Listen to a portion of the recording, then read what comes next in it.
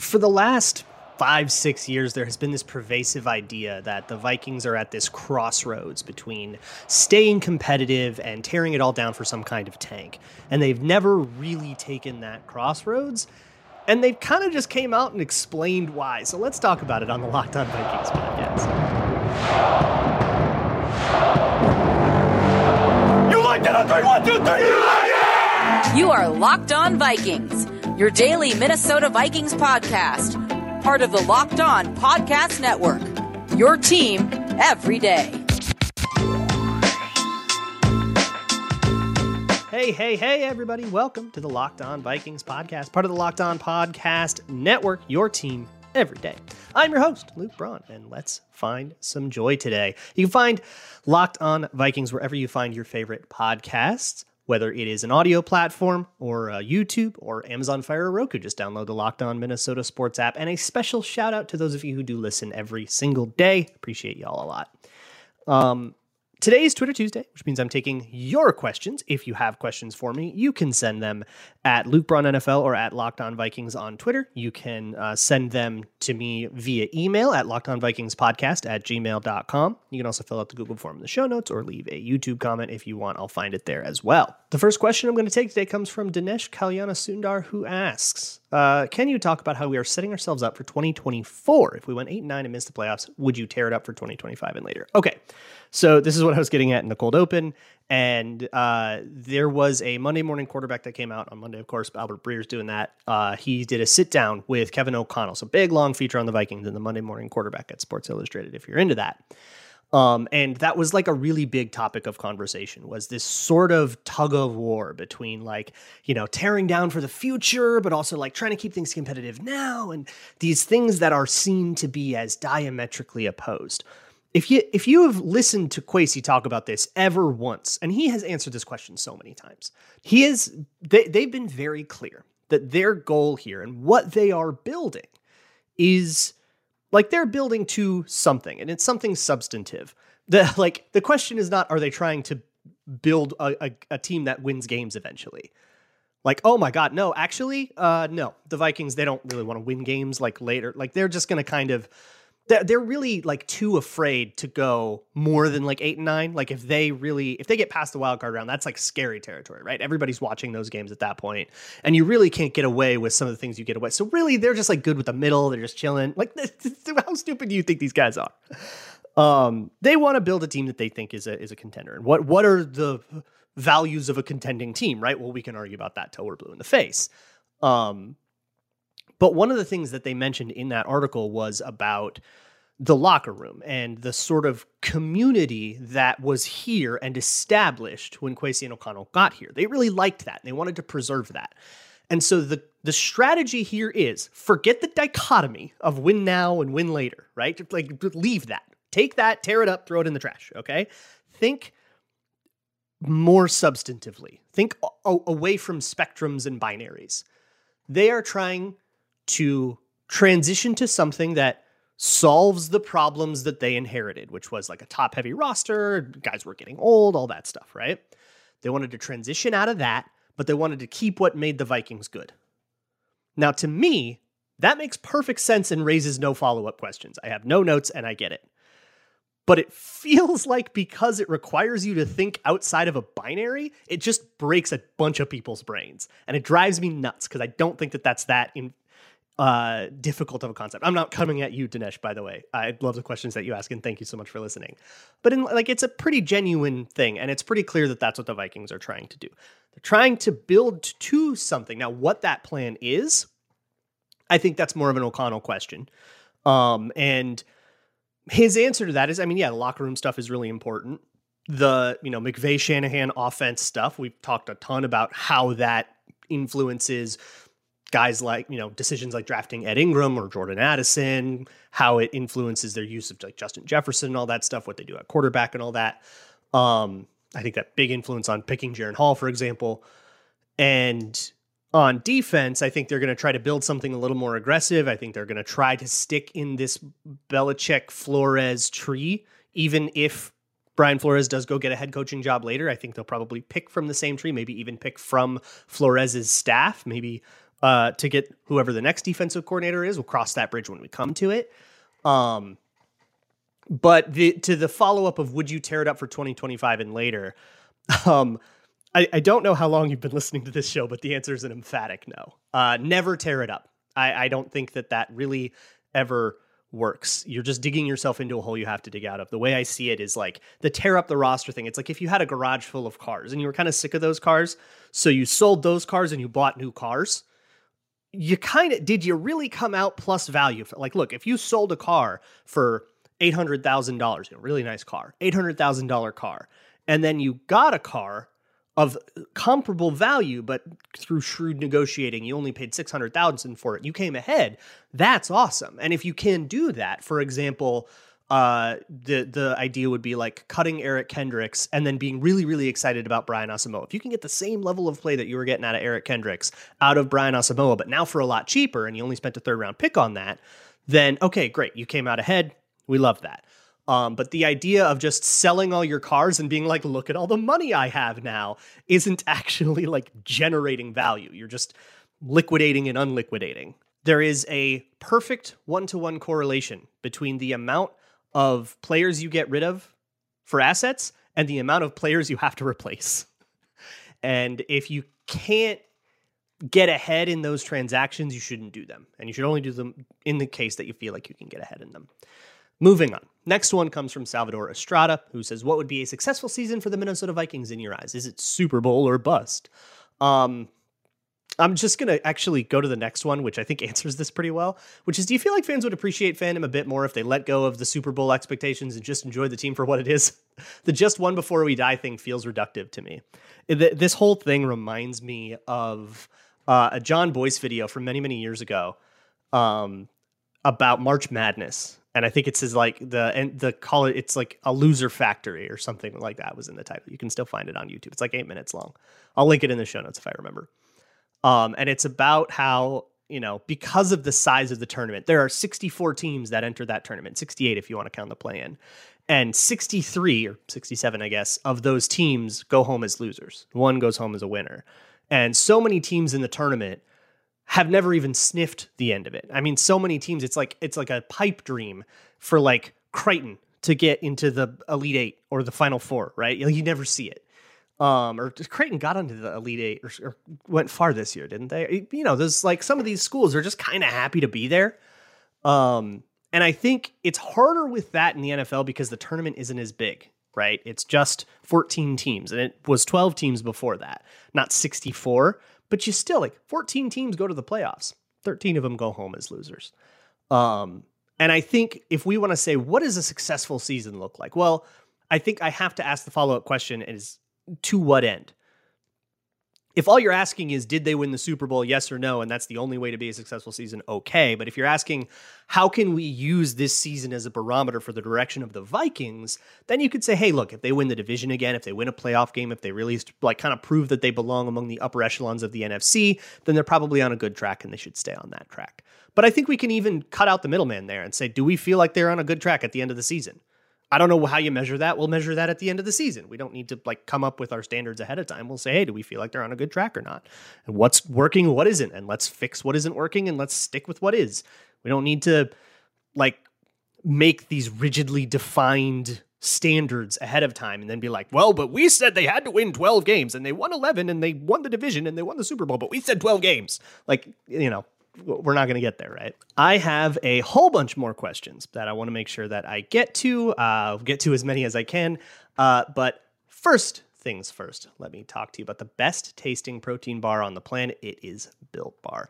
Built Bar is a delicious combination of 100% chocolate, but also not throwing your entire day off. This has been very clutch for me. I've been trying to watch my calories lately, and a Built Bar only has 130 calories, maybe 170 if you get one of the particularly indulgent flavors. That's as high as it goes.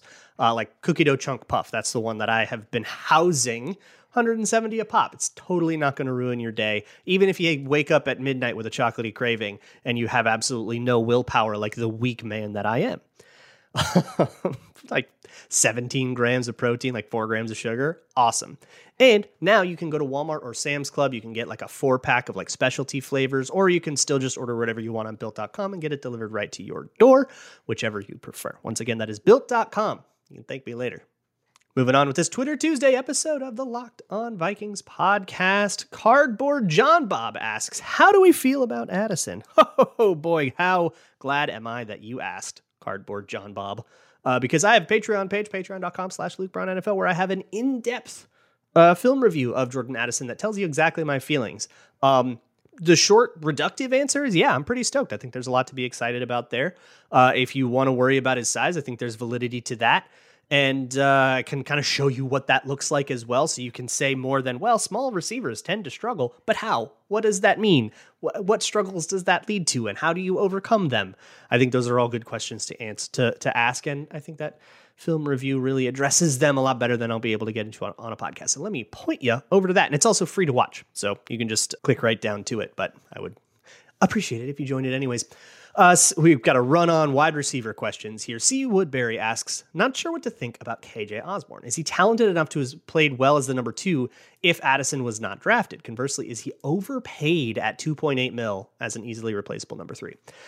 I don't think you can get a number 3 for $3 million. $3 million is not what it used to be. $3 million is kicker money.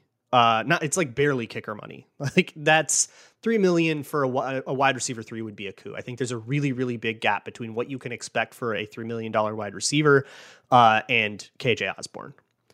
Could he have been the number 2 if it weren't for Addison? I don't think it would have been the worst. But I think going into the draft, we all kind of understood that it would be preferable if they had another person at least competing for that job.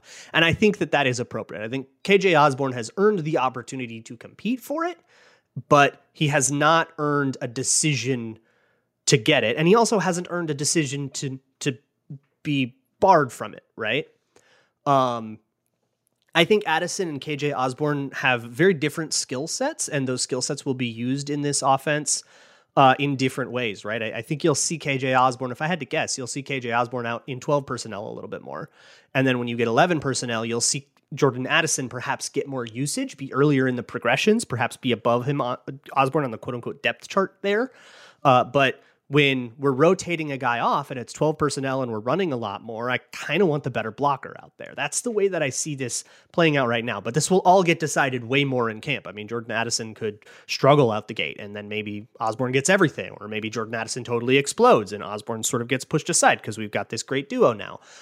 A lot of stuff can happen in camp, and that's what decides this. Del Henderson asks, Naylor for wide receiver 4. Boy, howdy, that kind of already happened. The OTA depth chart appears to reflect that already. Naylor ahead of Rager, and nobody else on that team. You're not going to have Tristan Jackson above them, but Naylor has been getting more of the reps as like wide receiver 2. OTAs didn't have Justin Jefferson. We talked about that, and Jordan Addison was on the sideline with something undisclosed. We didn't know what it was.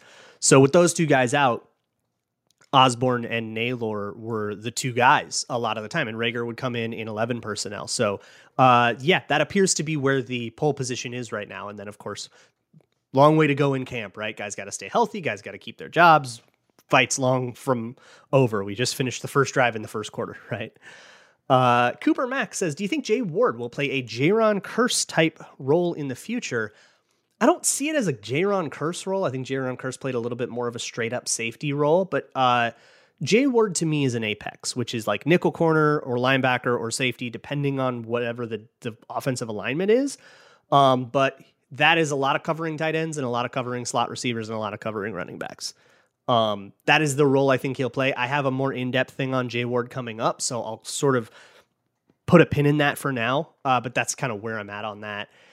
I don't think that comparing him to Jaron Kearse just because they're both versatile D-backs is necessarily going to get you to the right answer. You've categorized it a little bit, but it's still I think a little bit too vague of a categorization to really appreciate the differences between the two. But again, pin in that. David Whitting asks, which position coach on the Vikings will be the next head coach? That is a very interesting question. I assume I'm not allowed to say either coordinator, because then it would definitely be Brian Flores. And if it's not Brian Flores, it would probably be Wes Phillips, who has the Wade Phillips thing, and he also could be the coordinator of a successful offense. I think a very easy thing to do without just even looking at who any of these people are would be to go with Chris O'Hara just as the quarterback's coach. There tends to be a pipeline there. But I could see a nod going to somebody like Keenan McCardell, who wants to be a head coach someday. And he's a very hot name, and he even went through like the DEI program at the owners meeting that Matt Daniels also went through. Matt Daniels also, I'm going to guess, is off limits for this. So I guess Keenan McCardell would be the fun answer. Chris O'Hara would be the let's just go with the guy that's in the pipeline answer. Zach asks, at what point does a young-ish coach break away from having the disciple tag, e.g. Flores is a Belichick disciple and they just have their own scheme? I don't think he ever do. I don't think he ever have to, because I don't think being a disciple, I like, it's not saying that this guy isn't his own coach or anything like that. But I think it's a good shorthand to like get people to understand what we're looking at here. You know, what kind of thing are we running? Like Jonathan Gannon runs the Fangio scheme for the Cardinals. The Fangio scheme comes with certain ideas. There's a lot of zone match coverage. There should be a lot of blitzes. We didn't get that on our version, so that kind of sucked. But there should be like certain exotic blitzes that come off of that. There's a certain way it disguises coverages. Like it means things. That doesn't mean it's the exact same offense, but it's a style. It's in the family. That's usually what I use that as like a shorthand for. Boy, do I have a whole bunch more questions. I'm going to have to fly through them, but I do want to get to as many of them as possible. So let's kick this thing into overdrive, I guess. Continuing on with this Twitter Tuesday episode of the Locked On Vikings podcast. The next one comes from Cowabunga Kev, who says, what does fun even feel like, really? Okay, welfare check on Cowabunga Kev. I'm not hearing lots of Cowa or Bunga from that. I don't in that tone. But here's the deal. Hashtag find your joy. I say this a lot, but I think it's a good time in the offseason to reflect. Theoretically, if you are listening to a Vikings podcast in May, you like football. You enjoy watching football. Why do you enjoy watching football? Like, really, just look in the mirror. Answer that question. No wrong answers, but answer it. What is it? For me, I love the academic part of it. I love learning it. I love the strategy and the technique, and I love how much there is to learn, how deep of a sport it is. There is always so much more to learn. It feels like I'm zooming in on a fractal. It's amazing. For some people, it's the competitive, it's the trash talk aspect. It's being able, you got your annoying uncle who's a Packers fan and you can kind of talk smack to him all the time. That's the deal for some people. Some people just think it's exciting to watch, see who's going to win. It will be interesting to see who will win, right? The John Boyce thing. Find your joy. And that is why you may have noticed at the beginning of the show, I have changed the way that I'm going to be introing the show now. The kid you copied off in math class is dead. Math class is over. I for a while have not felt like that really encompasses what this show is anymore. It's not really, I used to talk about like analytics a lot and used to kind of take a very like numerical perspective to things. So the math class thing really felt like that. And the kid you copied off, people started taking that as like me declaring some sort of expertise when really it was always meant to say, well, I'm not the teacher. I'm a student along with you.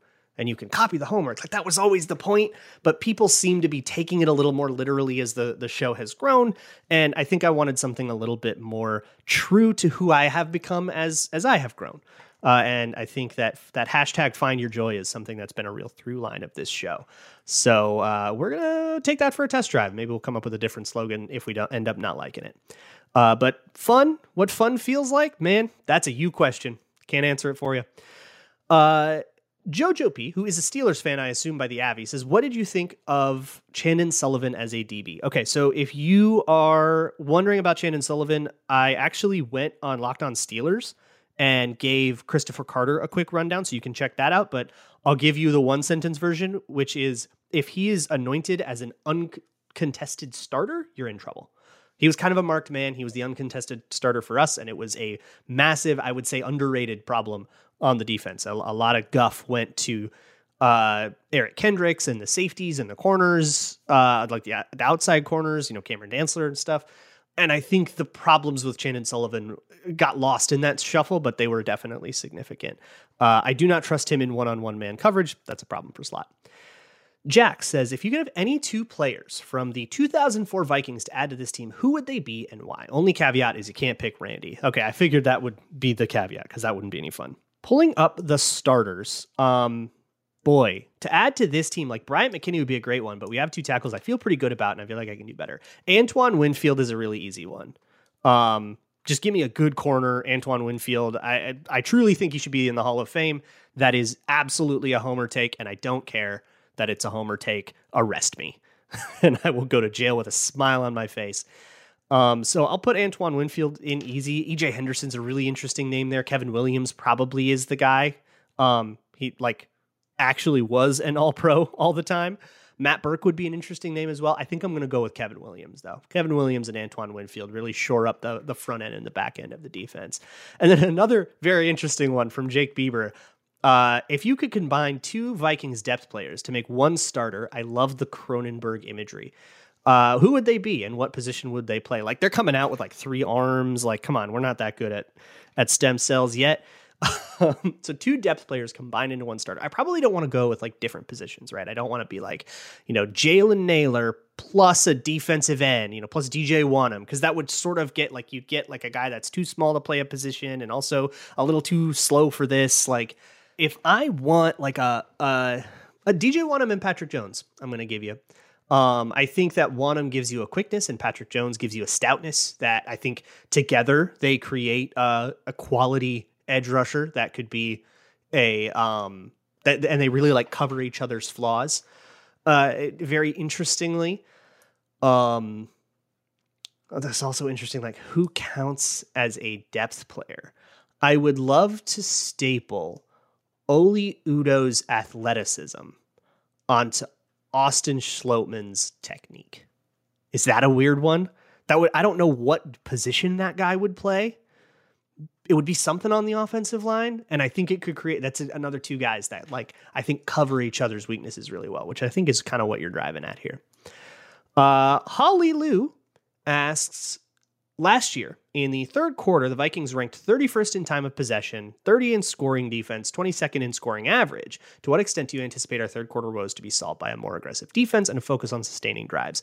So here's the thing. I think that is a coincidence. I think that is just weird splits. I don't think that there's anything in particular about the third quarter that doesn't also apply to the second or the first quarter, except for the very first drive and the very last drive of the half, or the very last drive, the first half of the fourth quarter, I think pretty much plays out like the third quarter dynamically. I think that this is mostly just coincidence, and our brains are trained to find patterns even where there are none. So I think variance will turn that around. And maybe third quarters will be great next year and they'll be bad at second quarters. It's kind of just how it goes. Seth Toops asks, Logan Roy equals Red McCombs. Succession finale happened this weekend. I don't think that that's a great comp because, Logan Roy was not cheap. I mean, he was willing the whole time throughout the whole, but Succession spoilers, by the way. The whole show, Logan Roy was ready to spend out the wazoo to acquire Pierce, the other TV network. He was, I think, a lot less of a progressive force, right? He was the whole point of it was that he was kind of a dinosaur, and Red McCombs took a lot of the stodgy dinosaurness out of the Vikings. He brought energy back to the Vikings and kind of was a shot in the arm when he got there. We remember him now for being cheap, but when he got there, he was a shot in the arm, and I don't think you could ever say that about Logan Roy. I think a better comp would be Al Davis. I thought about this.